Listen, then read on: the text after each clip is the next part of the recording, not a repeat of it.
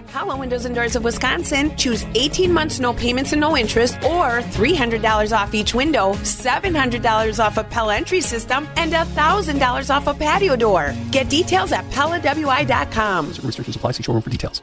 Live from the Annex Wealth Management Studios at historic Radio City, this is the Jeff Wagner Show.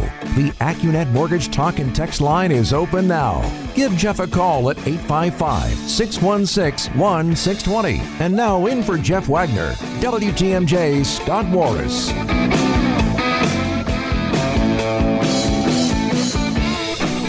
I did not intend on starting the show this way. And to be honest with you, it wasn't until, it's 12:10 right now. It probably wasn't until maybe 11:50. Yeah, 11:50, 11:52 or so, that I was informed of something that, well, literally, and you know how much I don't like using that word, and I think it's misused, it literally stopped me in my tracks. I took a right turn, and instead of walking into the studio here to get ready for the big program, I took a right turn, and I walked back into one of the far darker corners of the WTMJ programming office, and that is where I find my colleague, my teammate, Ashton Rotman, producer on ESPN 94.5. He's a producer here on TMJ. You've been with the WTMJ family for many, many years. Now, Ashton, who joins me in studio, and again, thanks for doing this truly at the last minute, because you have, and I alluded to with Crosstalk with Scafidi, you have experienced something that I know a lot of people in our listening audience, well, maybe not a lot, but I know some in our listening audience have experienced. And that would be somebody having somebody breaking into their car, having a car broken into. It sucks. But raise your hand if you're out there and say, yeah, it happened to me once. Okay. All right. Now, it's like we're doing one of those things. Everybody stand up, sit down if you've never had your car broken into. Okay. Now, how many of you have had your car broken into and then at another point in life had your car stolen altogether? Okay. That really sucks. Okay. But you got it back. You got it repaired. It was fixed. You're driving it again. All right. Now raise your hand if you once had your car broken into. You once had your car stolen. And then you had it stolen again within how long? 30 days. 30 days of the last time it was stolen. I am sorry. I have never known anybody that fits that criteria until right now, right here. Ashton Rotman, your car was stolen last night for the second time in a month. Sorry, it's not funny. Stop laughing. 2 months. And sorry, 2 months. 2 months. Second time in 2 months. Can you, and you are, I called you the happy warrior. You are a very happy warrior. You are far too happy for a man that has been hosed by criminal activity in this city as frequently as you have. How are you doing today? I'm fine. I just a little bit shouldn't be. I'm a little bit tired. I had to wake up like half hour early because that's when the police came to my door. But I got to ride an Uber for the first time today, solo by myself, so it's kind of a big day for me. Otherwise, a pretty normal day.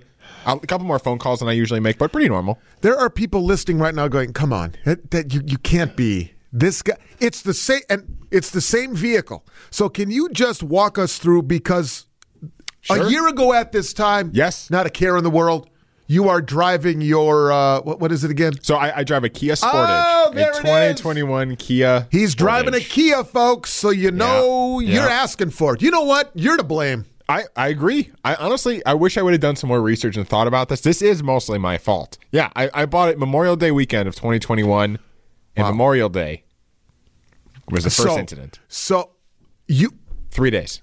I had it for 3 days before the first incident. And describe that incident. The incident was I was out in River West. It was a beautiful day, Memorial Day, if anyone remembers, grilling outside, having some fun, having some fun with some friends. I go outside and somebody says, "Oh, you said you drive a red Kia, right?" "Yeah, that's me. It just got broken into." "Oh, that's a fun way to spend your day." So I go out there, I clean up the glass from the grass a little bit. I don't want people stepping in it. And then I clean it up from my car, and then I call the police and do all that shebang. And then I don't have my car for 2 weeks after that as they fix the rear window. Sure. Okay, maybe you think, bad omen, just whatever. Stuff happens. That's life. Get it back. Nothing until this winter, and then January 20th rolls around. Okay, so have there been any incidents or any suspicious activity? No. You know you drive a Kia. Yeah, I know. So have you always, or not always, but since you purchased it, have you had a sense of, all right, I got a rather popular car when it comes to the criminals in this community? I definitely was on my mind most of the time. I was mindful of where I was parking. I was keeping an eye on things.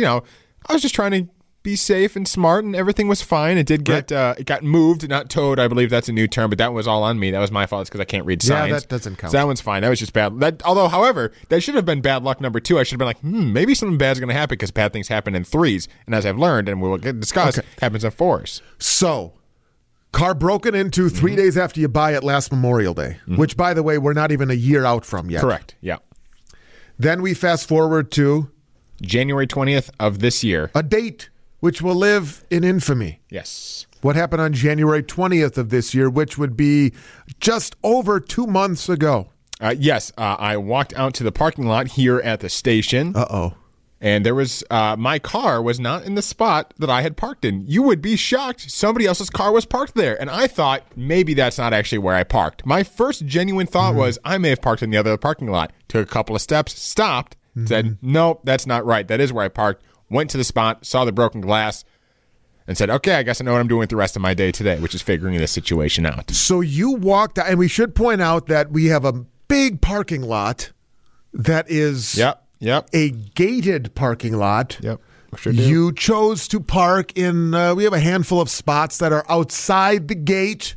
About 10 feet from the door, yes, there's cameras there. It's gated. It's not really near anything. That's where I decided to park that day. I remember my excuse is it was super cold that day. Didn't really feel like walking. Fine. I thought it was fine. My fault. We're not excusing criminal behavior in this city. So on January 20th, you walk out there and you see another familiar sight. The glass, those little, which, if it's not your car, it's kind of a beautiful piece of artwork on the concrete, I feel sometimes, with the sun glistening off the shards of glass. I don't understand that. It's the light catches it just right. And there it is. And you have deja vu, except this time the car's not there as it was last time. Correct. So now my first thought is, okay, I think this is on video somewhere. Let's go get the video. So I go to our wonderful front desk here at Radio City, and we see the video. Guess what? At 5 o'clock is when I found this out. It happened at 8:45 in the morning. Just in the day, there was 3 other cars around it. There was a car, I think, near it when it happened. Just took the car. Pretty brash. I would have given them a ride had they really needed one. I think anyone that knows me knows that's true. So on January 20th, your car is stolen. Yep. How soon thereafter is it recovered? Is it found? It was found. I was notified by the police at 1:30 the next morning. Okay, so on less the 24th. than 24 hours. Yes, so less than 24 hours. I'm notified by the police. Here it is. It's going to the tow lot. We'll take care of it from there. And the condition at that time was? It needed, I'll just say, this is the best way to describe it, $6,000 worth of work to get it fixed. I didn't have it for 36 days. Okay.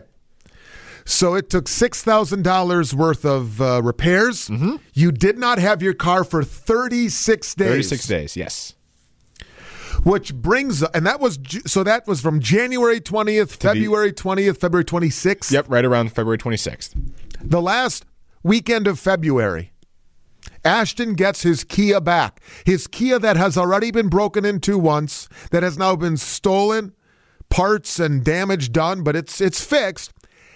Which brings us to what unfolded in the overnight hours last night, Monday into Tuesday. You think it can't get any worse? Guess what? It gets a lot worse in 2 minutes. Jeff is out. I am Scott. And Ashton Rotman, our colleague, our teammate here at Radio City, taking us through what I have found to be one of the most incredible stories of auto theft that I have ever heard, let alone have known somebody to go through. when we last left off, your car was broken into. Yep. It was then stolen. Yep. It was damaged. Yep. It was repaired for $6,000 in 36 days. And that takes us to the events of the overnight hours. 4 a.m. this morning, I get the police knock. You know, everyone knows a police knock. Not everyone, Ashton. Well, Not everyone. I know it now. I've never had a police knock, and I just go on the record. I have no idea what the police knock is. You know the police knock. I Everyone hears. never You've know. seen Law and Order. Oh, It's the police knock. That's the police knock. So you get that at the door. Okay. I get up. I don't know what's going on here. I see through the peephole that it's the police officers. I know immediately in my mind what has happened. I know. I know exactly. I don't bother going to look out the window. You should. I know immediately what happens. Open the door. Hello. Hi, are you Ashton? Unfortunately, I am. And they say, we're here to tell you your car's stolen. and your immediate reaction is, I laughed. you did. I laughed and Again, I said, I'm he's sure a happy it is. warrior. Yeah, I'm sure it was. I said, all right, come on in. Tell me what happened. So they come in, tell me what's going on, and they tell me what had happened. And what has happened on my street, which is Cold Spring Road in Greenfield, there was a row, or there are a row of apartment buildings, and there are lots that are not locked or gated or anything. They're just in the back behind the buildings. Right. Easily accessible. There's 15 cars in each of these lots. There were several reports throughout the overnight hours. I'd parked there at 8 p.m. and I hadn't looked outside or been anywhere since then. Somewhere between 8 p.m. and 4 a.m. when I was alerted, there had been 3 to 4 break-ins of cars throughout the street. This is where the police officer was like, and then we chased one of the cars, and it was my car. So your car was stolen again in the overnight hours, and this time the police engaged it in a chase. Yeah. Kind of wish I was there for that. Would have been interesting. They chased it, to last of my knowledge, somewhere in Tosa on Blue Mound Road. That was to my knowledge. They had thrown the strip out there to flatten the tires. The driver was driving erratically, shockingly, I guess, at this point. So the police officer said, well, we're going to drive a little bit safer and we'll figure it out from here. So they came and discussed it with me and told me what was going on. So as we speak here at 12:24 Central Time, you don't know what's going on. You don't know where your car is. No, I'm waiting for the. I've got my phone right here. I'm still waiting for the officer. I'm kind of hoping they call right now. I think it'd be fun for us. But they put him on the air. Yeah, put him on speakerphone. No idea. The Greenfield Police Department was super nice, helpful. Sure. Well, the last time it wasn't as fun of an experience. They just weren't as nice. I don't know. But they were nice this morning, which was great. Can I ask you something? Sure. Why aren't you more upset, to put it mildly? I go throughout life thinking, if I get upset at something, is it going to solve anything? And more often than not, it's not going to. So I am aware of this. I'm frustratingly, not even just positive, just like sometimes meh, like it happens. Anyone asks me what's going on, I'm just like, it happens. Like I'll fix it. It's not the end of the world. At some point, your Kia, and again, that's the theme here because we know the prized possession, I guess, that is a Kia. Which is really amazing. At some point, well, we hope it'll be recovered. I'm not hoping that, actually. Okay. If they were to call and say we have it, what's your decision? I mean, are you going to? I mean, I'm 3 strikes. You're going for a 4th strike. Essentially, here, yeah. And there's no 4 strikes unless you're bunting a foul ball. So. Are you going to get rid of this thing no matter what condition it's in? Yes. So you're done. I'm done. And you're not going to go the Kia route again. Clearly, correct. But I'm going to have to do some research. Right. You'll have to buy a new car. Is there any part of you that feels responsible? Because I'll tell you why. I do. Why? A little bit. Why? Well, the first time. Because you drive a Kia? No. Well, a little bit of that. No, the first time I parked outside of a gated lot. If I park literally 5 feet away from where I parked, my car doesn't get stolen the first time. That's number one. Number two, I have now a wheel lock. I didn't use it last night. I don't even think to use it in my apartment complex. That could. I'm not. Look, the car would have been damaged probably, and who knows? Maybe they would have been able to pick it or whatever. But like, that's on so me. It's really that easy. People were asking. It's really that easy to steal. I mean, if a you're Kia. interested, you can can go on YouTube and find videos. Okay. Yeah, we don't have to. Not that the people listening to this show right now are going to go, hang on, let me take notes. First of all, you should not feel sorry for this. I'm sorry, you should not feel responsible like a little for bit, this. Though. A little bit. No, that's ridiculous. That's unnecessary guilt. You should not feel that way at all. I was wondering, is there any part of you that thinks you're giving in by buying a new car and not getting a Kia. Like you're letting why wouldn't I? You like a Kia. You like fine. the amenities of the vehicle. There's a reason you purchased it in the first place. Whatever. It's to your liking. It was an enjoyable experience when the days that I had it. But you're letting them win, are you not? What am I going to do? Keep losing? Either way, it's not like I'm going to win the situation. I win the situation by getting a different car. I win the situation by parking inside the gated lot. I win the situation by having the wheel lock on the wheel. Would have helped a little bit. I give credit to you for your mindset, for your optimistic, cheery demeanor in what would otherwise be an absolutely mind-blowing, very upsetting. Can you explain this? Situation. Is it that big of it? I don't think like what don't you think? I don't I think it sucks, and it's it ruins part of my day until I get things figured out, which I have, so it's fine now. But like, you don't see this as a bigger problem. Why I don't know. That's what I'm figuring it out. There are people listening right now. There are texters coming in. They are more upset about this than you are. Yeah, I've got a lot of people lined up. They're mad about this, and I'm like, I appreciate that other people feel this way about it. For me, for the situation, but it's like, it happens. Anybody want to? Let's do this here. We'll take the break. We'll have news when we come back. Can people please explain to Ashton why he should be more upset about this? 855-616-1620 on the AccuNet Mortgage Talk and Text line. Maybe you're just too nice, which is very possible. 855-616-1620. AccuNet Mortgage Talk and Text line. Scott Warras sitting in for Jeff Wagner, just for a segment longer. I mean, you've got to get back to work. You're doing things. It's the middle of your day or almost towards the end of your day. I'm also not important enough for this. Well, no, but here's the thing. This is so surreal. Car broken into, stolen twice. As we speak, it's somewhere out there. And I'm more upset, and based on the text messages, there are people more upset about your situation than you are, which is a credit to you. A text said, Ashton, the last thing you should do is blame yourself. The city and county has broken all records last year and this year for carjacking and auto thefts. You should be upset, 414. You're excusing criminal behavior. You're victim blaming by blaming yourself. Your attitude will only encourage the miscreants, good word, and criminals out there as well. Where was Mary here? Mary in Brookfield said she's impressed with your cheerful and positive outlook. Clearly a glass is half full guy. You're very fortunate. All right. Michael in Lake Geneva. Michael, I do not understand why this guy over here, Ashton Rotman, is not more upset that his car was broken into, stolen twice, and is currently on the lam, all within a year of his buying it. I don't understand it. I would be so upset. I'd be pounding down the door at City Hall for whatever that would be worth. Because that's what everybody does these days.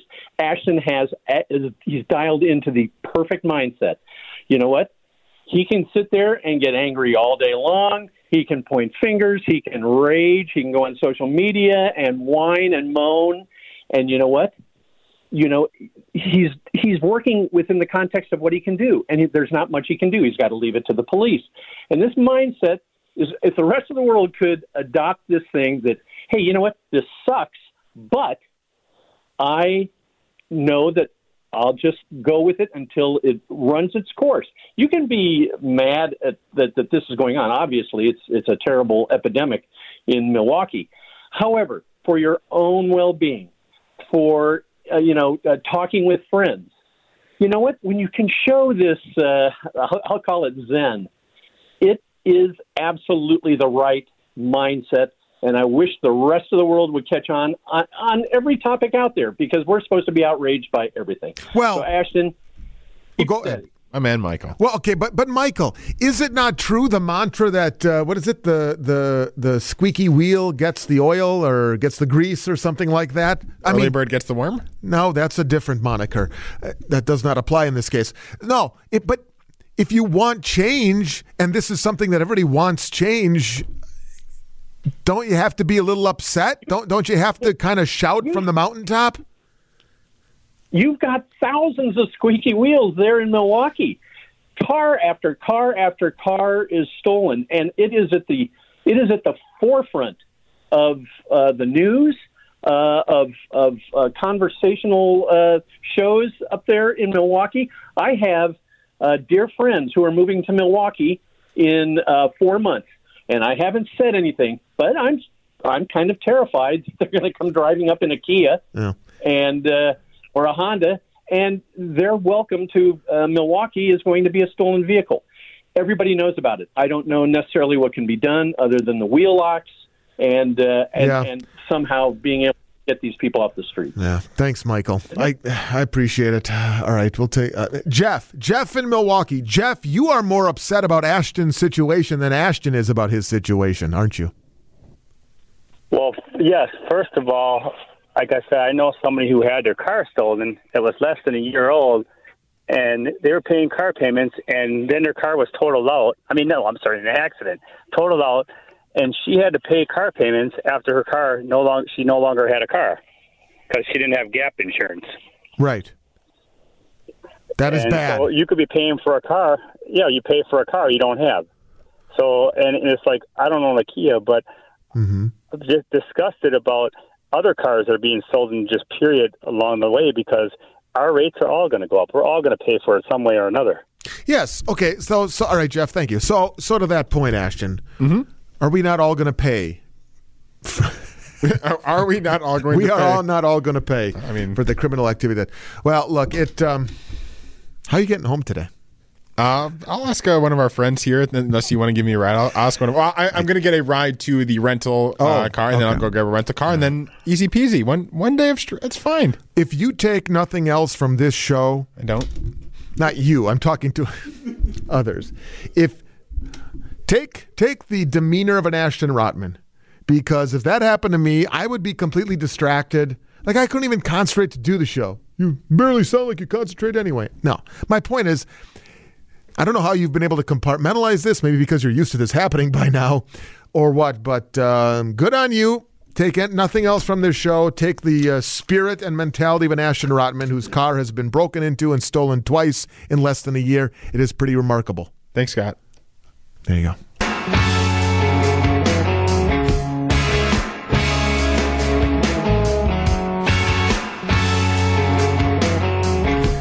WTMJ and Jane Matnair are teaming up with the Brewers Community Foundation to collect pet supplies for the Wisconsin Humane Society. And here's what you can do. You join Jane on Wednesday, April 13th. Wednesday, April 13th from 7 a.m. to 5 p.m.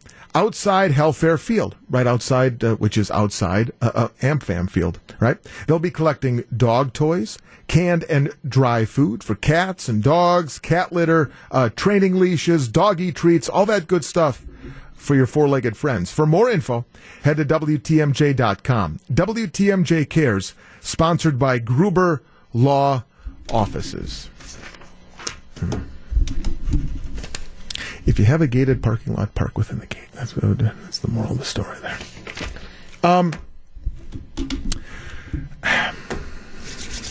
Somebody said something to me yesterday that I've heard from several people now in the ramp up to next Tuesday's election. By the way, next Tuesday, mayoral city of Milwaukee, and there are other elections I know around the area, state, things like that. But here in Milwaukee, or close to home, we have the Milwaukee mayoral election, right? Battling Bob Donovan, Cavalier, Chevy Johnson. And I have, it's just anecdotally in large part, but I have heard from more than one person the same thing said about this race. And that is, it is yet another decision that we're making on a ballot between two candidates that do not excite them at all. It is, and I feel like these things are coming more fast and more furious nowadays, whether it's local, state, national, whatever. You look at the two names, sometimes more, but the names on the ballot, you go, well, I guess this person isn't as bad as that person, or nobody really, or neither name really does it for me, so I guess this person is okay. And it has struck me in recent weeks because Donovan, to the credit of Donovan and Johnson, They have done, I don't know, 7, 8 debates. I mean, they will have, it's not exactly Lincoln Douglas maybe, but they've put themselves out there. And it's to the credit of the campaigns and the local media that have been able to formulate these forums and things like that. And yet, as much as we are seeing from them and hearing from them, there really is a sense of Bob Donovan. I don't know. I mean, he's been here a long time. He retired as alderman. Then he decided to come back and run for mayor. Kind of been there, done that. I know he portrays himself and fancies himself to be kind of a old school politician in his relationship building and things like that. But still, there's not a lot of new and fresh with Bob Donovan. That's the sentiment that I'm hearing. Then on the other side, you go, all right, here you have Cavalier Johnson, acting mayor right now since Barrett left for Luxembourg. And the label or the narrative around Johnson is, I really want to be excited for Cavalier Johnson, but he just doesn't give me something to dig my teeth into. He just doesn't give me something that makes me go, yeah, that's right. That's the guy. That's my guy. I want to vote for him. A new voice. And he's a little too polished, a little too buttoned down maybe. His responses come across a little too scripted.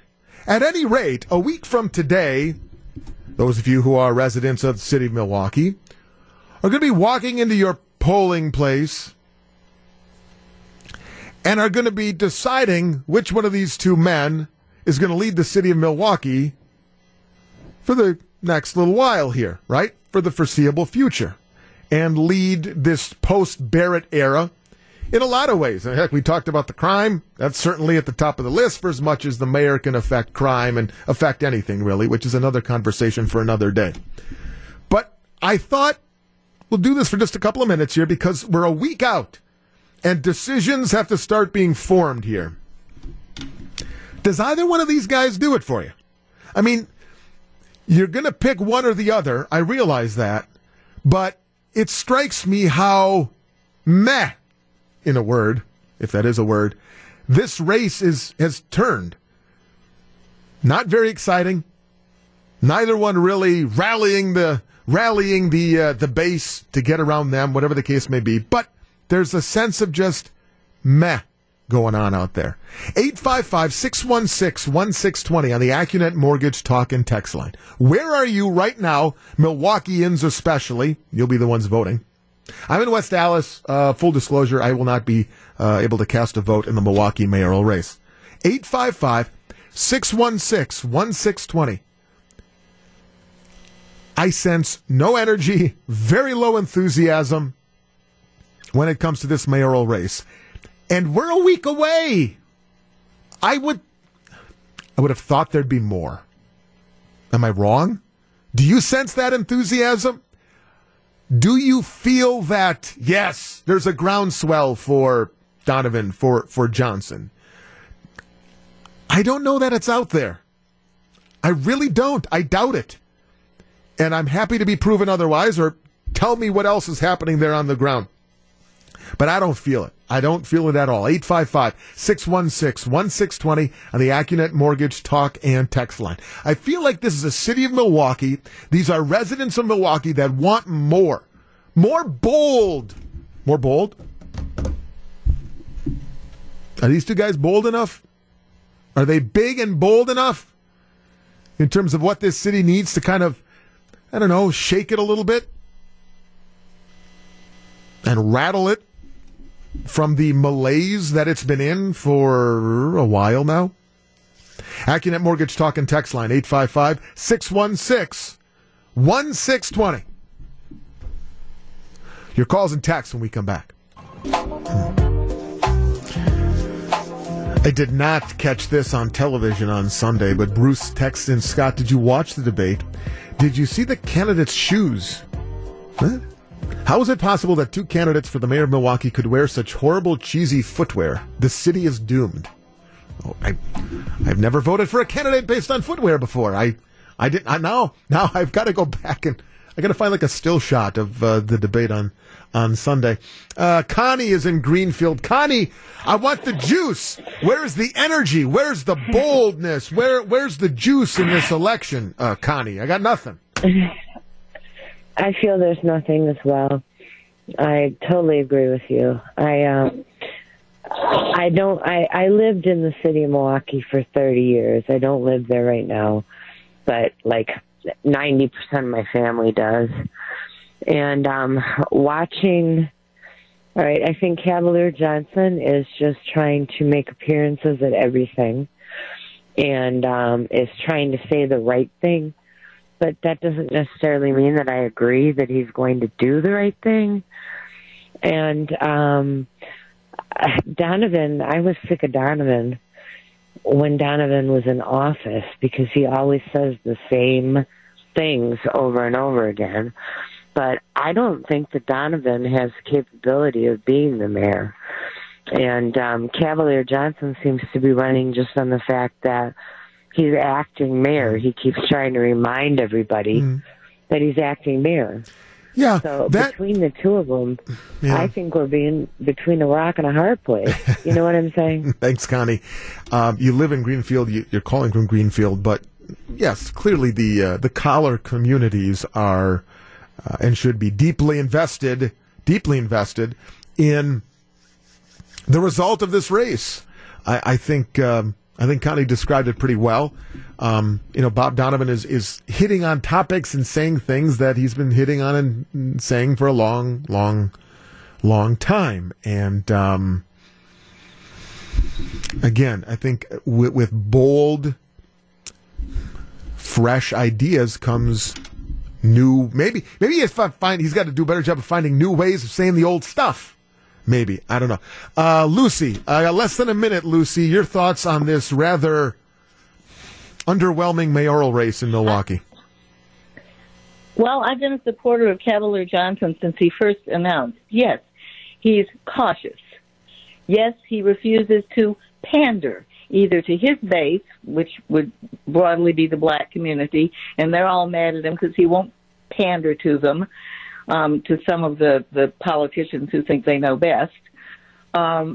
He'll be a unifier. He'll represent everybody in the city, including North Side, South Side. Donovan would be a total disaster. He's a one-trick pony. I've been watching him shoot off Lucy, don't you want Chevy to be a little bit more bold? Come on, loosen the collar a little bit. Get off script for a while. Well, the problem with that is if you do that, he's running from the position of being the front runner.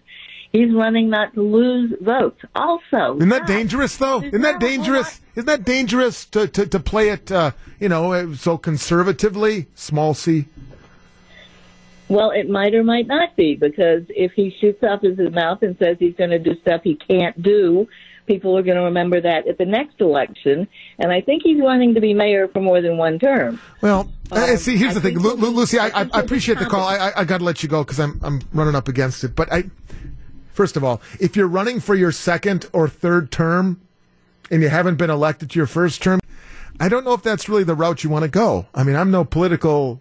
I am not a political advisor or anything. But that doesn't make sense to. I mean, just let's one term at a time. One election at a time. Will anything change in the next week? Between now and a week from now, will anything change?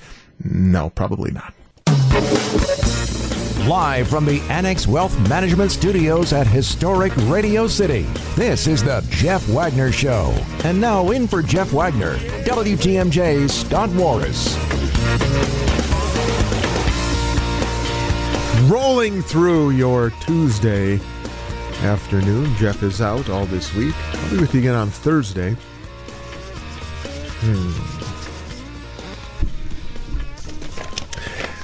So we talked about the mayoral race at the end of the 12 o'clock hour.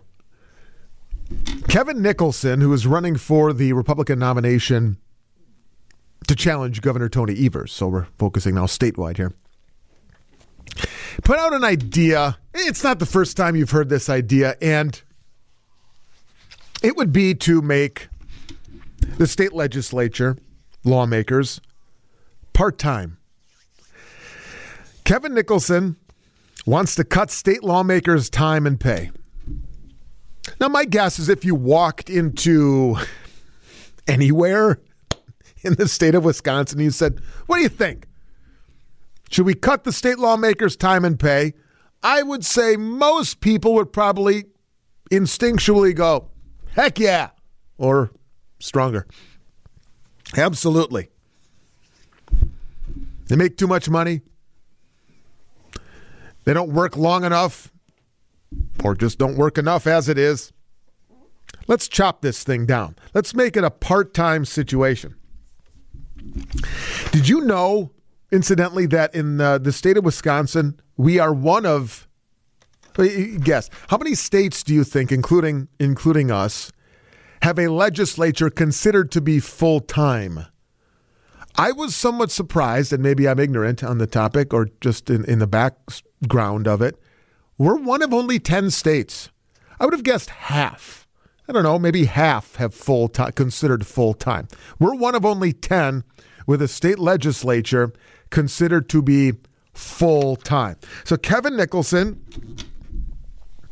says, people that work regular jobs in the private sector that can start to say, okay, I can't park my business or my life or my job just to be a legislator. But you know what? Honestly, if there's a more constricted thing and it's a part-time role and everybody accepts that you could continue to work in the private sector, sure, I could stand up and serve. That's right. He is using the part-time idea as a way to maybe attract new blood, attract other Wisconsinites to thinking, hey, you know what? I could run for office. To which I would say, I don't know if that's the reason people aren't running. I think there are a few other reasons why people would go, I want no part of that.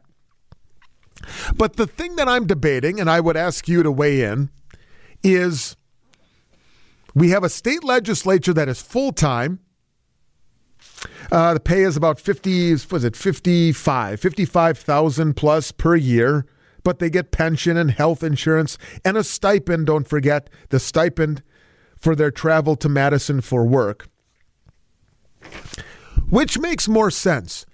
Bring the legislature down to part-time status from full-time status, or as others have suggested, perhaps just ensure they work more.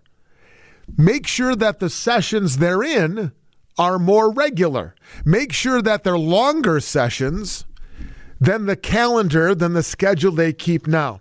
Do you see the difference there? Do we bring it down to part-time status? Or, hey, here's what you're getting paid. Here's the compensation. Rebecca Clayfish makes a good point in her response to Nicholson. She says Nicholson misunderstands the role of lawmakers.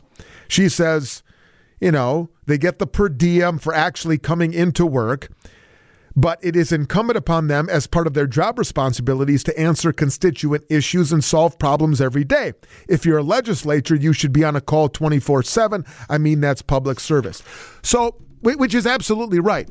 So is it a matter of bringing the legislature down to part-time, or leave those wages and those benefits as they are and simply ensure and make sure that the legislature itself and the lawmakers are working at the level, the hours, the sessions that warrant that pay?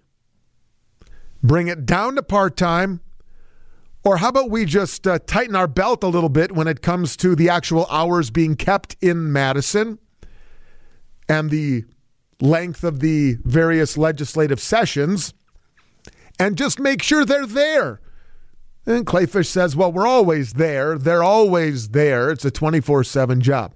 855-616-1620 on the AccuNet Mortgage Talk and Text line. It's a little bit of I don't know if it's a philosophical debate per se, but it's now becoming an issue in the governor's race, specifically here on the Republican side with Nicholson and Clayfish. I know if you're wondering, well, what have lawmakers weighed in?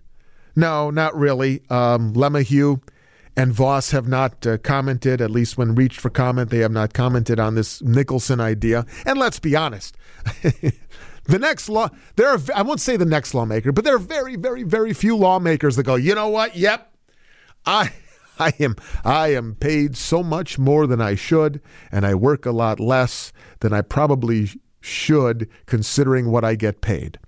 But if you had to, I guess, cast an up or down vote, figuratively speaking, bring the lawmakers down to part-time hours and wages commensurate with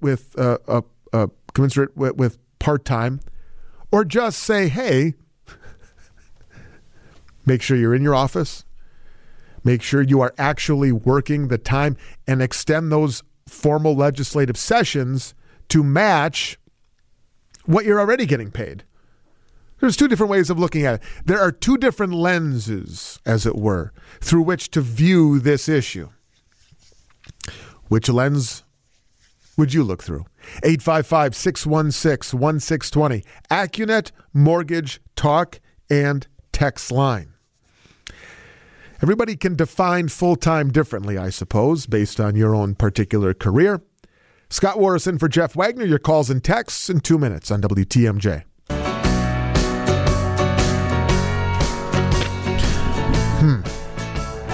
Nicholson, bring the lawmakers down to part-time. It's actually Representative Tim Ramthun, who's also running for the governor, the GOP primary, mind you, said, well, instead of making them part-time, let's just make sure lawmakers work more often in the state capitol to fully earn their full-time salary and benefits. He says, I think there's too much part-time right now,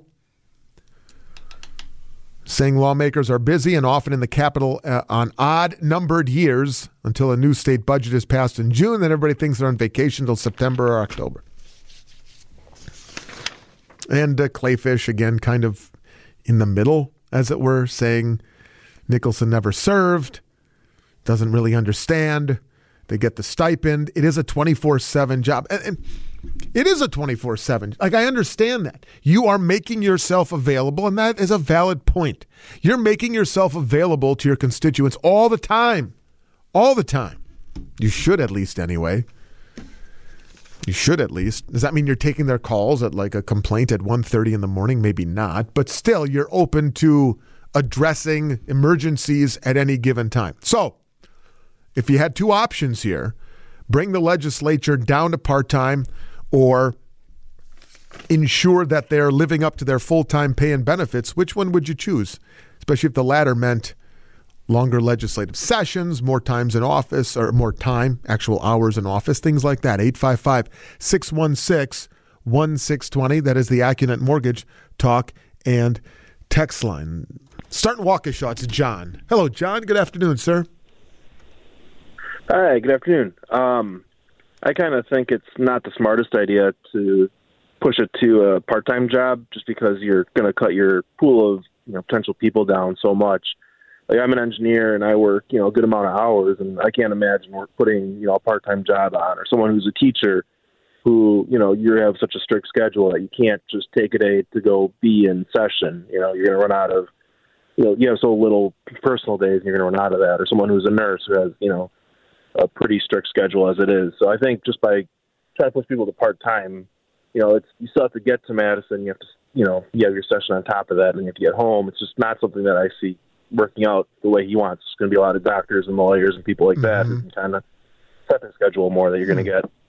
So you're saying kind of opposite of what Nicholson is claiming. Nicholson is saying if it's part-time, that might be more attractive to people, but you're saying it could work against people running because, it'd be great to be part-time, but I don't have the time even for part-time. I can't take time away from my teaching job, for example, to be a part-time legislator.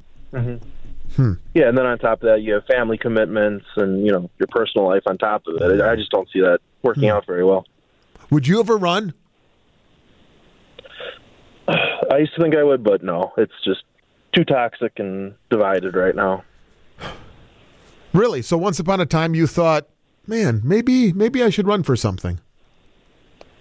When I was younger, I, kind of a little bit more, I don't know, naive is the right word, but just, thought, you can maybe make a better difference in the world. But things are just too divided and no one wants to work together.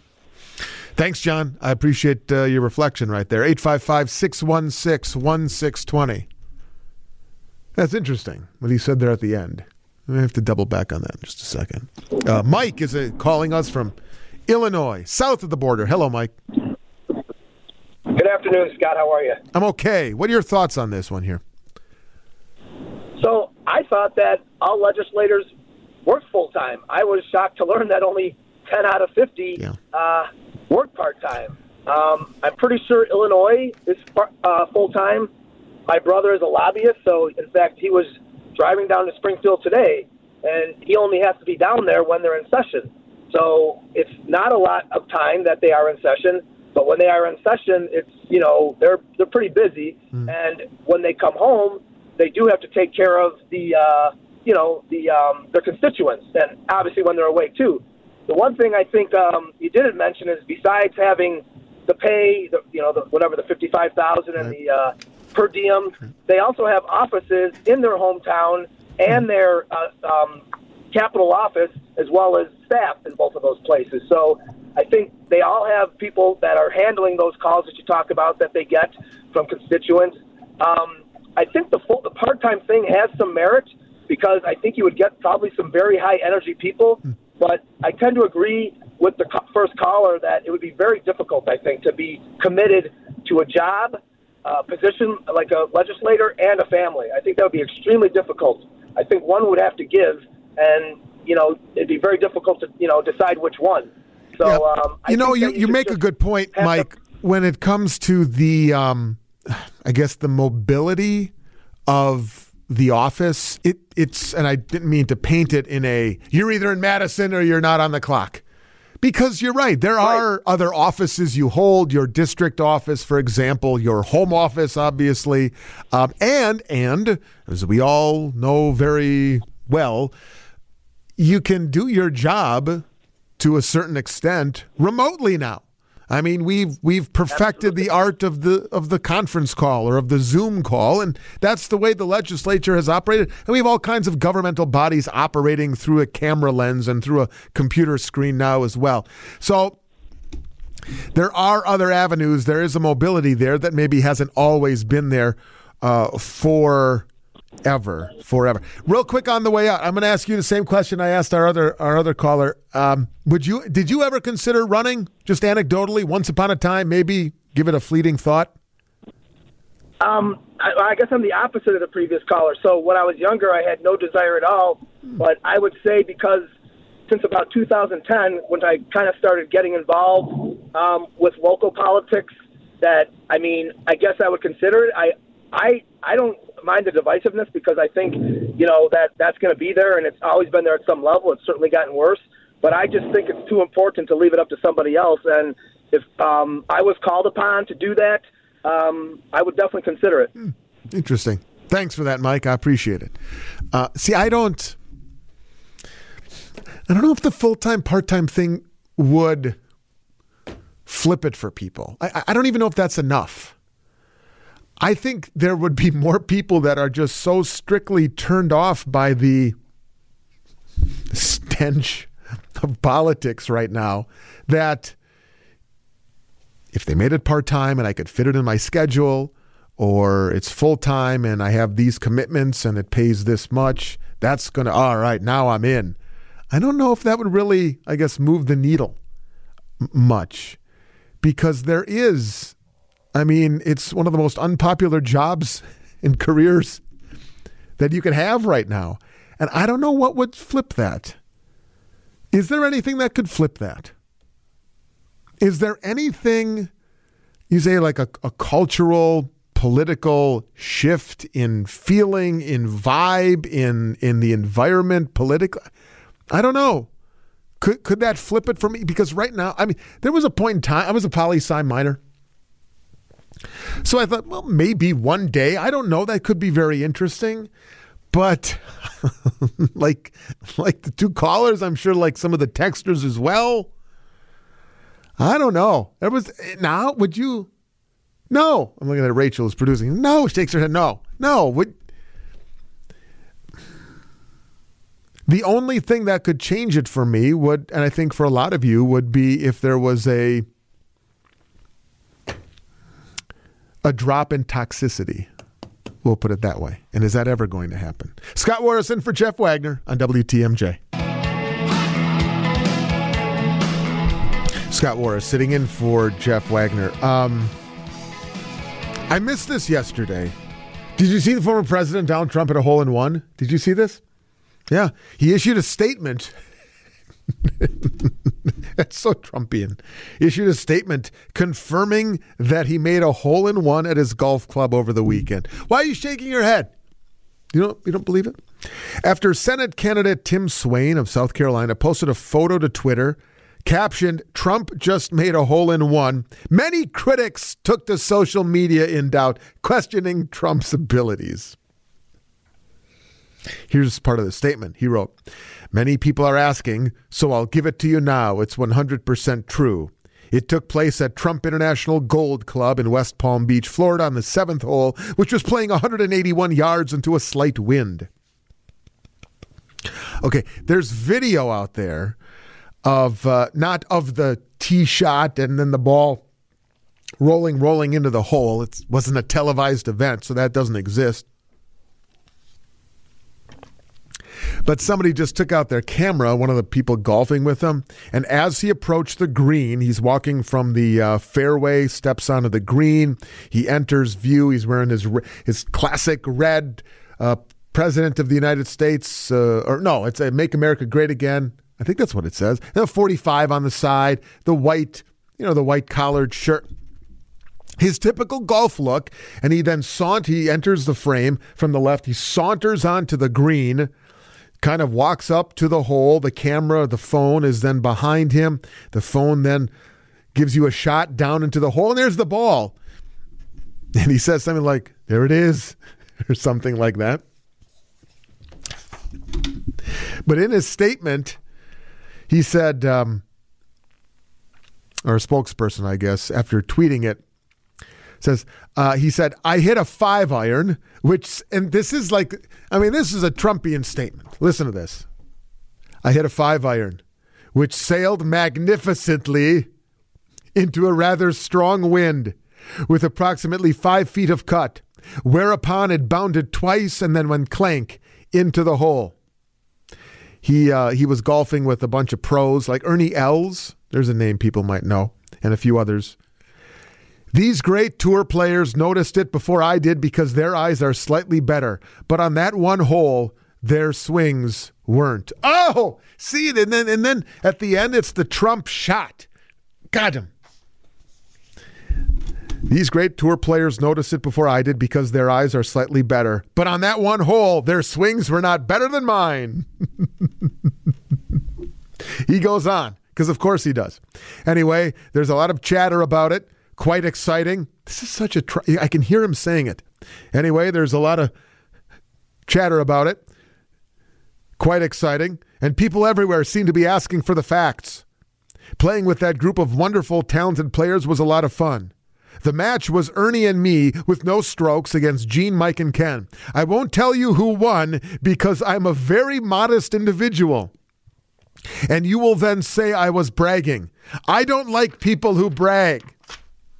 That's the statement. Is that tongue-in-cheek? Trump had moments of being tongue-in-cheek. And of course, people don't believe it, and let alone it's a politician, let alone it's Trump, let alone it's golf, because everybody cheats in golf. Right? I never understood that. Can I be honest? I'm not a golfer. I am not a golfer. I took lessons once upon a time, but it never took, shall we say. But cheating is a part of golf, right? And I've never gotten that. You don't hear that in, what are other activities? Bowling?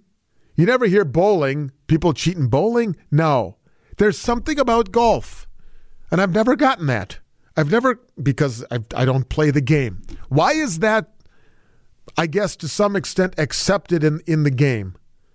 Can I ask that of this is Wagner's as big a golfer as there is at the station. Escafiti's up there as well. So we know that there's a pretty big golfing audience. So from a non-golfer to a golfing audience, what's with the cheating? I'm not saying Trump cheated. I don't really care, quite frankly. The ball was in the hole, according to the video I saw, although you didn't see the tee shot. No, don't fan the flames. Why? Why the cheating with the golf? You don't hear that in any other sport. Not sanctioned, but just, is there cheating in basketball? You see guys playing a pickup game of basketball, a little 3-on-3, 5-on-5. There's no cheating there. Like I said, bowling, I'm a big bowler. I don't know that I've ever cheated in bowling. I don't know that how can you cheat in bowling? But there's something with the game of golf, and maybe you don't call it cheating. Maybe it's just the old, wink, wink, nod, nod. But it's almost accepted, is it not? There's almost an acceptance when you go out with the guys or the gals. You know what? Dan in Whitefish Bay says, you only cheat if you're not good at the sport of golf. Maybe that's it. But there's plenty of people who aren't good at basketball. Why can't I think of more sports that people play recreationally than golf, than bowling or basketball? Come on, golf. Come on. This Wagner audience, these are the golfers. There's no more diehard audience of golfers in this show than this audience. 855-616-1620. I want somebody to tell me and explain to me why there's the old wink, wink, nod, nod cheating in golf. Why is it accepted? Why is it part of the game? It's just you and the guys, you and the gals, you're out there, you're having fun. I've never understood it. I really haven't. I don't know of it in any other realm. Why is it just part of the game? I'm serious on this one. 855-616-1620. And golfers. Come on, you bunch of cheaters out there. 855-616-1620 on the AccuNet Mortgage Talk and Text line. We'll take your calls. And if anybody wants to justify it, let me know. 2 minutes. Okay. You got some brave souls. Are they going to admit to it? Are they going to... All right, let's see here. Tony is in Dallas. All right, Tony. Hey, how's it going? I'm good. Golfing and the cheating element. Go ahead, make your case. Why? Well, when I was in high school, I could shoot par. Now I shoot about 20 over par. So I'll kick the ball like out of the woods, or take a second shot off the tee, stuff like that. And that's because why? Well, because I suck now. Because I'm old. I'm 48 years old. I can't hit the ball as far as I used to. So does it ever eat at you, though? Hang on. Does it ever eat at you, Tony? Here you are playing this game, and you're not really playing by the rules. Well, I'll take like 2 strokes off of 18 holes. That's about it. And, that's just like you hit one in the water, like, all right, I'm going to take a mulligan. It's more of that type of thing. Ah, the old mulligan. All right, Tony, thank you. So people cheat in golf because they're old and they get bad. That's Tony's explanation anyway. Tom, all right, Tom. From a non-golfer to a golfer, why is this a part of the game? Well, the reason people cheat in golf is because they can. That's always a horrible reason to explain anything. Yeah, I'm a kind of a hack as far as golfing. Slightly better than a hack, if there is such a thing.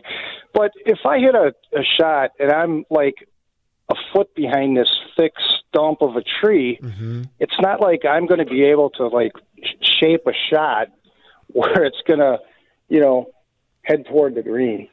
So I'll just take my foot and kick it out, so I at least have a shot. And I only golf a handful of times, so it's good fun with me and my buddies. And a lot of times I don't even keep score when I golf. I kind of know what I'm, shooting. So that's my story. Okay, so you cheat when you play because you know there are certain instances where there's no way. No, but if you're not keeping score, then does it matter how many? I just a totally casual golfer. Me and my buddies. Yeah, we all kind of do the same thing. I got you. All right. But, Tom, it's just some fun. I got you, Tom. Tom and his cheating buddies. I'm not. All right, maybe Michelle. Michelle in Grafton. All right, Michelle. Can you explain to a non-golfer why the element of cheating is so prevalent? Well, he stole my line. You cheat because you can. There's just so many more opportunities afforded to you. When you're golfing or when you're bowling, you throw a ball with it's a small pathway, alley, wider for some of us than for those of us who aren't great bowlers. But when you golf, there's nobody around you unless it's like, a professional game. I'd pick my ball up, carry it out of the woods, put it nicely on the green and hit it again. I mean, you do. And same thing in tennis sometimes, our family played tennis and there were a lot of people who were like, that was on the line. And, unless it's a game where there's line judges, you have to take people's words for it. So, Huh. All right. Thanks, Michelle. I did not consider the game of tennis as a cheatable sport, but maybe it's on the line, it's out, but you just play it. Rick, Fox Valley. Rick, the cheating in this sport far, Rick. Here, the calls ahead of you have established that you cheat in golf because you can. You cheat in golf because you're old and you're not good anymore. If you ever were good, yeah. Not really being sold on it, but go ahead, have a shot at it. Well, when you first made the statement that golf is synonymous with cheating, I took umbrage with that because I've been playing golf all my life, and in listening to some of the comments, I can resemble some of those remarks. I'm old. I'm a mediocre golfer. But I play league. I've been playing leagues for 30, 35 years.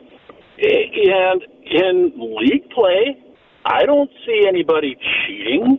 It's a pretty honorable, the honor is on you to be honest with yourself.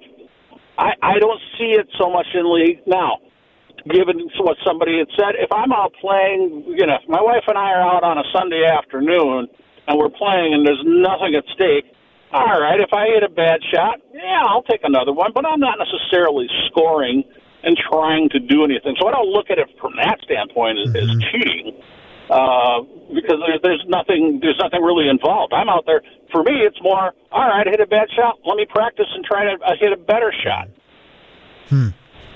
Does it bother you as somebody who seems to be so passionate about the integrity of the game? Does it bother you? And I'm not talking PGA. I'm just talking, going out with the guys or the gals and just playing around. Does it bother you that when people maybe if I were golfing with you, Rick, and I kicked my ball here or maybe moved this or did that, would that get under your skin?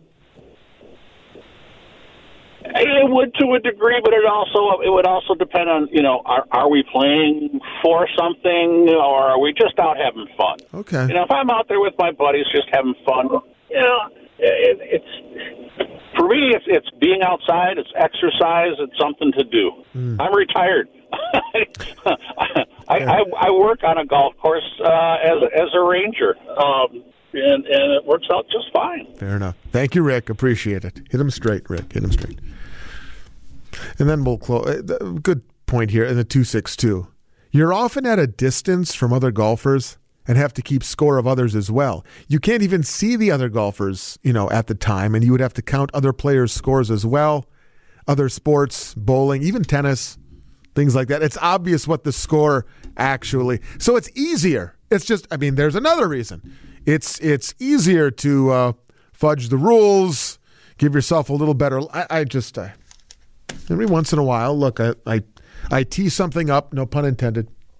I tee something up that I'm not that familiar with because I'm not a golfer, and I go, you just bother people. Why? Why is that the case? And again, not saying the president. There are a couple people in the text line going, Scott, why do you have to? I'm not doubting that Trump didn't get a hole-in-one. Fine. It was the greatest golf shot in the history of the sport, is what I'm hearing. Not saying he cheated this time. You know, I was thinking about, kind of related to the integrity of golf and cheating, little chat we had right there. There's those moments where you have to decide, right? In your life. I'm talking about smaller moments, not big moments, where you have to decide, do I do right or do I do wrong? Here I am, off the fairway. Nobody can see me. My playing partners are maybe up a ways or back a ways. I could kick the ball, give myself a better lie. Do I or don't I? We are left right there, just us, by our lonesome, in a momentary decision-making process based on integrity. Do I do what's right? Do I do what's wrong? It reminded me, though, I know I've said this on the air before. I know I've told others. Follow me here. You know when I, as a non-golfer, you know when I feel that same way? I feel that same way. And Jane Matnair, who's handling the newscast, I just told you this like last week. We were talking about this when it comes to moments of integrity. And I was telling, very deja vu here. My moment of integrity comes when I am sitting at a stoplight, middle of the night, wee hours of the morning, whatever. There's no traffic out there whatsoever.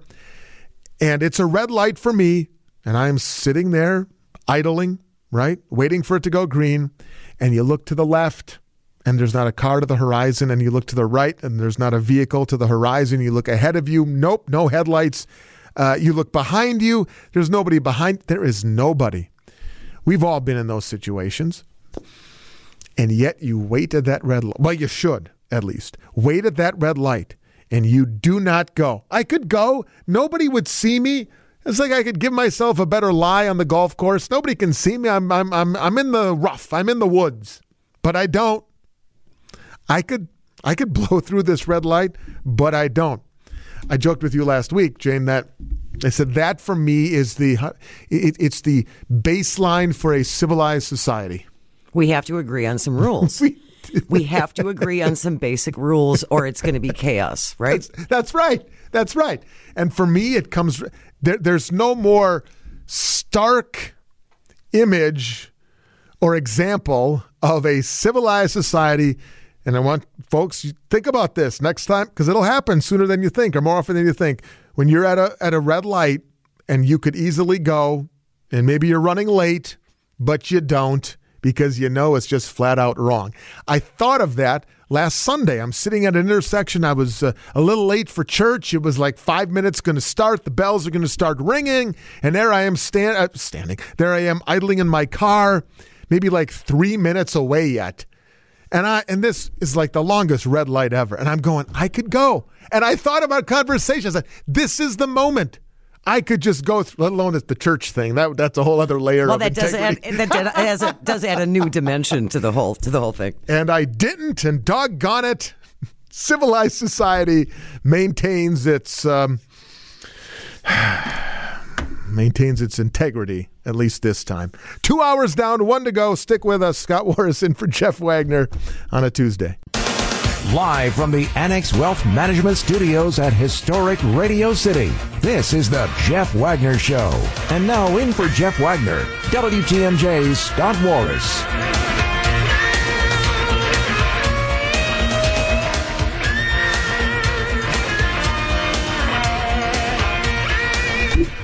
O'clock hour. I started fading it down. I was swallowing a drink of water here. 2 o'clock hour on a Tuesday. Okay, can I just get this off my chest for just a second? The NFL, they got it wrong. The NFL has got it wrong. Could you be more specific? Because they tend to get it wrong on a lot of things a lot of times. Everybody doesn't, I shouldn't say everybody, but a lot of people have not liked the overtime rule. You know what the overtime rule is? You get the ball, if you score a touchdown, it's over. Well, that's not fair. It's not fair. Let everybody have it. Let everybody get it. No. Here's the thing. They've changed it today so that in the playoffs, you get the ball and then you get the ball. You're both going to get the ball. You're both going to get the ball in the playoffs. You know why you got it wrong? Because sometimes those regular season games are even more important than the playoff games. That's why it's wrong. Why not just make the change to everything? It's kind of like you're wading into the water a little bit here. You're just kind of tiptoeing into the deep end. I know this was one that got people's ire up in the playoffs. Why can't we all have the football? Just do it for everything. You got it wrong in this respect. Do it for all the games. More entertaining, more hope, more stuff like that, I guess, but you got it wrong. You got it wrong. I don't know. Somebody said sudden death was the way to go. They should have never changed it. I don't necessarily agree that. Am I being too soft in a way? Not everybody has to have the ball the whole time, Scott. Sometimes life's not fair. Not everybody gets the ball in life, Rachel. There's larger lessons to be learned. Hey, speaking of lessons to be learned, so where are we with the Oscars discussion? Not the discussion. Where are we with the debate? Like, is everybody good now? Is everybody happy with the apologies that have been disseminated to all the various corners? I mean, you had the Will Smith late last night put out an apology, social media, I think it was. He didn't speak the apology. I thought it was pretty legit. You know, my BS meter is usually pretty good on apologies, and that seemed pretty legit. It wasn't overly legal. There wasn't a lot of, okay, his lawyer clearly wrote this thing. It seemed pretty sincere, I guess, is what I'm saying. As sincere as a printed statement can be. Chris Rock has apologized. The Academy is still talking about it. Is it possible they take away the Oscar? Is it possible? I think it's possible. Oh, gosh. I don't know about that. I feel like things have cooled a little bit here 48 hours later. Am I wrong? Maybe it just took that day for everybody to kind of get it out of their system, and it got a little heated there for a while. Now everybody head to their corners. By the way, you know who could cash in, and I kind of mean that literally, who could kind of cash in is Chris Rock. You know how Chris Rock could cash in on what happened? Because demand and prices for the tickets to his comedy tour have, not surprisingly, surged since Sunday night. Surged. He's kicking off a tour Saturday, this weekend, April 2nd, following a brief stop at a theater in Boston. Ticket prices for the tour include stops in 30 North American cities. They rose from a minimum of $46 per ticket. If you wanted to see Chris Rock during this 30-city tour, if you wanted to see him 10 days ago, it cost you $46. This is the secondary market, obviously. Do you know what costs right now? $341. That's right. From $46 to $341 in the matter of 10 days because he got slapped on national television on the biggest awards show of all awards shows. Also, the ticketing agency said that from Sunday night through yesterday, so Sunday night through Monday, the company sold more tickets to the comedian's tour than they did all of the past month. I said it on WTMJ nights, weeknight 6 to 9 when there isn't a game. I said it last night. This is the best thing to have happened to the Academy Awards. You may think it's stupid. You may think it was staged. It wasn't. You may think it was the most hellacious act of violence on live television since, I don't know, something else. Whatever you think about it, you have got to admit it was and has been and is the best thing that show could have ever have happened to it. Nobody was talking about it. I saw a panel yesterday. I saw a panel on, what was it, on CNN? What's his name? Jake Tapper, the political guy. Jake Tapper was hosting a roundtable discussion about what happened. Do you realize what it takes to get Jake Tapper to talk about the Oscars? It takes what happened on Sunday. There are people, I'm talking about it. Do you think the Oscars would have been talked about 2 days after, between the hours of noon and 3? Hell no. Of course not.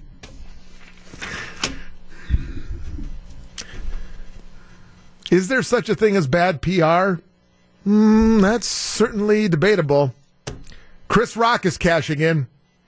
His tour is as popular as ever.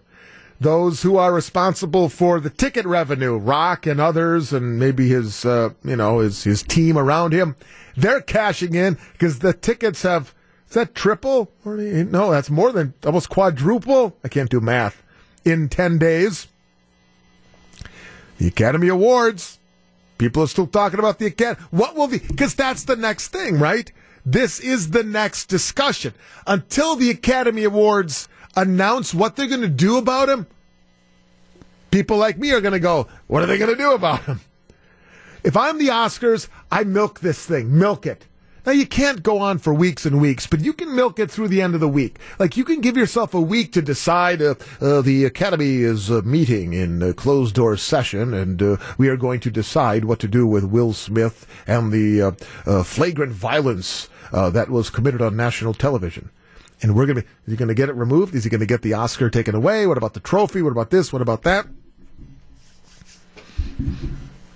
Milk it. Milk it. Milk it. That's what I'm saying. Best thing to have ever happened to the Oscars, and apparently best thing to have happened to Chris Rock's comedy tour in a long, long time as well.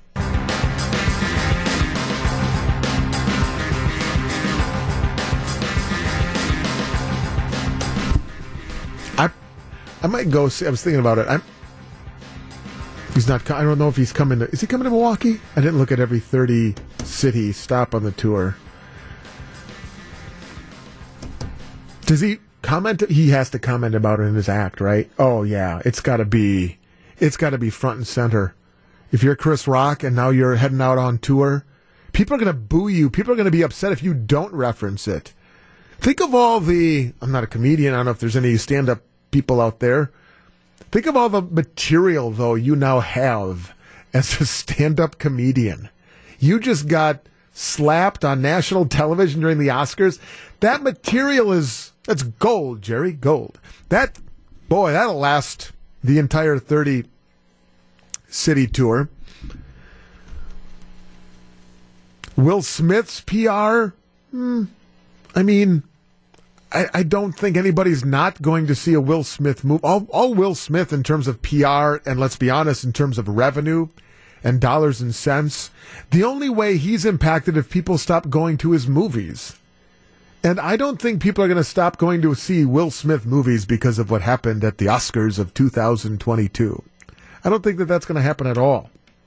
Primarily because it's going to be a while until he has another movie put out, probably, just, with production time and things like that.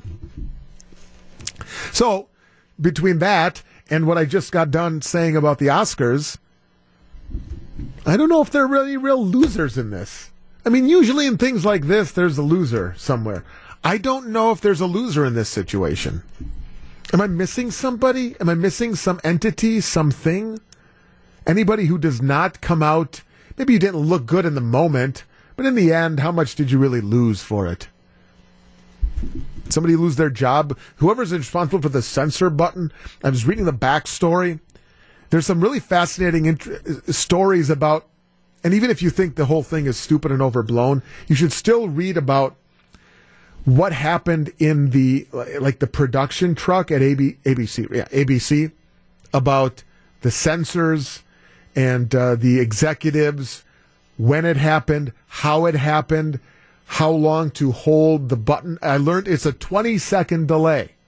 We have Janet Jackson to thank for that. That was 2004, by the way. Do you realize that? The Janet Jackson wardrobe malfunction was 2004.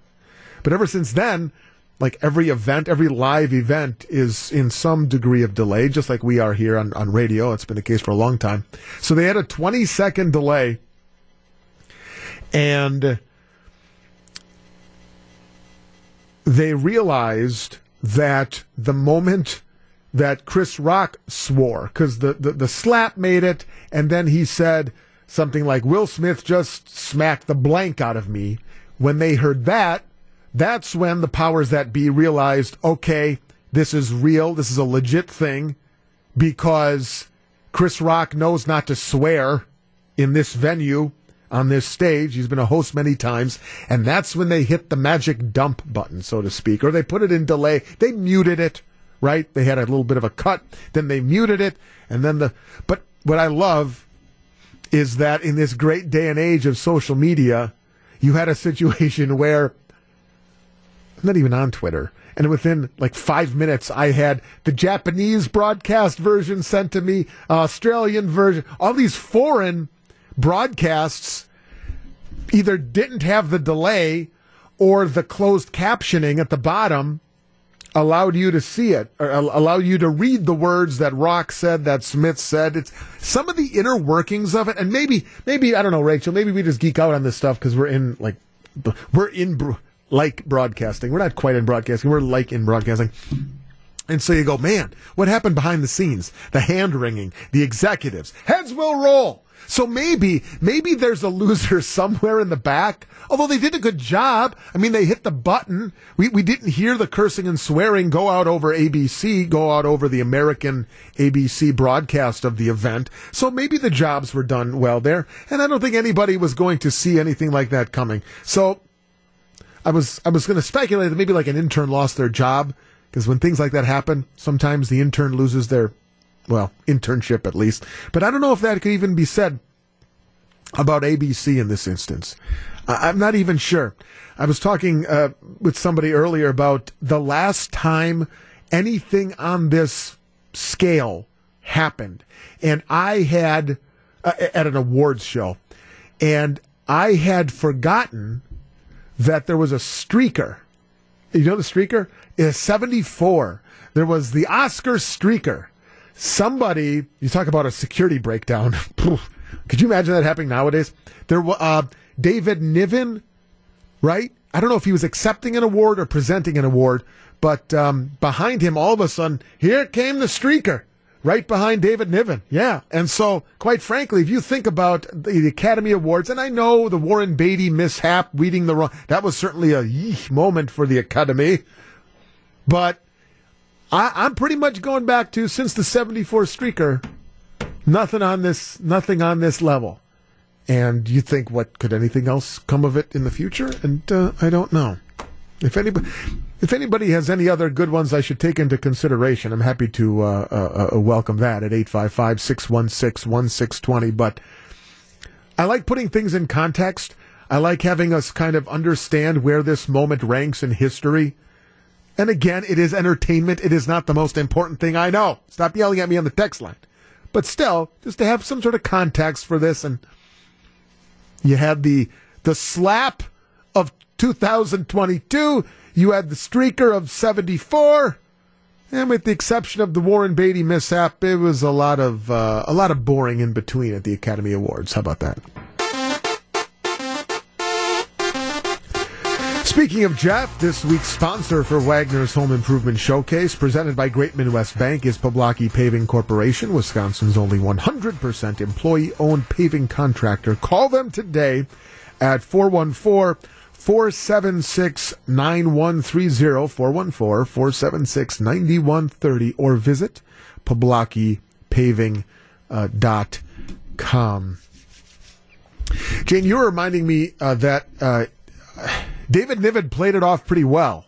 I wasn't aware that he was very quick-witted. This, of course, in 1974 Academy Awards. Streaker gets past whatever security they had at the Academy Awards in the early 70s. Yeah, we still don't know how that happened, Yeah, right? somebody must have lost their job for that. And then he played it off, David Niven. He played it off really well. I mean, I think that speaks to the creativity of the thespian mind, that he was able to come up with a pretty quick, witty one-liner. Yeah, I'm paraphrasing here, but ultimately it was, isn't it something, the biggest laugh this guy ever had required him to strip off and show off his shortcomings. It's good. Which was brilliant. It's good. Right off the top of his head. I thought that was quite impressive. So, it was also mentioned during the break that, if you remember, Marlon Brando, instead of accepting his Academy Award, his Best Actor Award for his performance in The Godfather, mind you, which was honored in a very weird way on Sunday, I thought. But he had an American actress, a model, and a Native American civil rights activist, Marie Louise Cruz, also known as Sacheen Littlefeather, accept his award. And that was in 1973. So that was a kind of, if you talk about these, whoa, what is happening on my live television program right now? You had that in 1973. You have a streaker in 1974. Going into the 1975 Academy Awards, they were probably going, all right, everybody, just how buttoned down can we make this particular award show? I don't know. It's fascinating. People were speculating that this could forever alter the Academy Awards presentation. I mean, we're not going to have... What are they going to do to prevent something like that from happening again? I don't know that they have to. It was a one-off on Sunday. It's silly. I don't know how you can prevent it. There's nothing to prevent, quite frankly. It was just a moment that will live in infamy. But like I said, if you can go from 1974 till 2002 without something like that, minus Warren Beatty, I suppose, you're doing okay. Scott Warras sitting in for Jeff today. I'll be back with you again on Thursday. As we hit the home stretch on this Tuesday edition of the Wagner List program, whether I'm in for Jeff, whether I'm in for Steve, whether I do the night show at night, I always make a little time for this. Great Scott! Didn't miss a beat, Rachel. Rachel Fry. It's the first time we've worked together before. We try not to, but we do. Okay. Police in Brookville, Pennsylvania say a general manager at the Denny's restaurant embezzled $217,159. Police say they were dispatched to the restaurant on March 9th over concerns about cash deposits that were made. Officers say they looked over all the accounting records, which showed general manager, 34-year-old Erica Kennedy, stole $217,159.37 over a 9-month period, starting in May of 2021. Investigators say Kennedy allegedly admitted to the thefts in a phone call with the accounting company that oversees financial business through Denny's. A warrant has been issued for Kennedy's arrest. On the surface, seems like a pretty benign story. Not a lot of razzle-dazzle to it. And yet, you know what question, and maybe you're like me, what question I always think, or one of the, if not the first thing that comes to my mind, whenever I read a story about somebody embezzling thousands, tens of thousands, hundreds, in this case, hundreds of thousands of dollars, do you know what I think? How does nobody else ring that bell, raise their hand, and say, we're missing $10,000. We're missing $20,000. That's a big amount. We're missing $50,000. I can't track the last $80,000. What about $100,000? Keep it going. $150,000. It got to $217,000. $159,000 in 9 months. Like, this is, what was her name at the cost? Sue Sashiva. Remember that? There's a blast from the past. People, do you remember that name? I think she embezzled millions. But you think about it, How does that happen in such a short amount of time before anybody goes, something doesn't look right in the books? To embezzle over $217,000 in 9 months? That's bold. That is brash. Brazen. Maybe she thought she got away with it for a while, but not forever. Right, Scott! All right. Yeah, the gas prices right now stink, and it's painful every time I fill up. We're all in the same club, at least for the most part. Unless you're driving an electric vehicle or a hybrid or something like that, it's not quite as painful. Here's an idea that I will not try. Massachusetts man says, I've got the answer. Rick Madera has taken to riding, I didn't know this was a thing, his electric unicycle to work, saving on gas and cutting his commute time in the process. It's more convenient. It's obviously more fun. All right. Maybe you can convince me. Electric unicycle. No, you can't convince me. You know why? Because it's just what it is. There's no seat or handlebars. Is it really a unicycle then? Just places for your feet. What were those things called for Christmas? Was that like a hoverboard or something like that? It wasn't really but it's basically that. You balance. It goes 70 to 80 miles on one charge and reaches speeds of up to 40 miles an hour, although he rarely goes that fast. That's pretty fast, or something like that. It says it literally takes me 4 minutes to get to work versus about 8 minutes in a vehicle. Wow, he cut his travel time in half. How about it? He's allowed to ride on the sidewalk. I don't like that, but usually sticks to the road, keeping to the shoulder when possible. He can also move to the front of the line at red lights, just like cyclists, entitled bicyclists. His advice to those interested in buying an electric unicycle, which sell for more than $2,000, and I would recommend this as well, wear protective and reflective gear. Be respectful of the pedestrians. And then, of course, it's the future. In 10 or 20 years, I'm sure I won't even have to bring it up. Now, see, that's the thing. There's going to be all kinds of great inventions, fuel-saving transportation options across the board. I get that, but in 10 to 20 years, we're not all going to be riding our electric unicycles. People said that about a lot of things. What was the... No, it wasn't the scooter. This was maybe like 10 or... No, it had to be like 15 years ago. It's kind of like that, except it has handles. Segway. Thank you. Thank you, Nick Van Wagenen. Segway. Remember the Segway? We were all going to have Segways. It was like 15 years ago. Oh, Segway. When's the last time you saw somebody on a Segway? Exactly. There it is. A Tuesday Wagnerless Show edition of Great Scott! You may have seen them out there, popping up on lawns in neighborhoods all over town. Those green Donovan signs. They're just little signs, but they say an awful lot about the city and the people that live here. They say you don't believe in big money politics or buying an election on TV. It says you believe in better, safer streets through community policing. Better education by putting the power of choice in the hands of families. It says not just more cops, but more better cops on the street in touch with neighborhoods they serve. The green signs say you believe in values like pride and respect for people and property. It says all neighborhoods are important, not just the Gold Coast downtown. It says we can use technology to curb reckless driving and crack down on car theft. It says you've had it with excuses. You want a man that'll get the job done. Those green signs represent the spirit of Milwaukee, the people that make it great, and I'm proud to have them on my team. I'm Bob Donovan, and I approve this message, paid for by Donovan for Mayor, Steve Smith, Treasurer.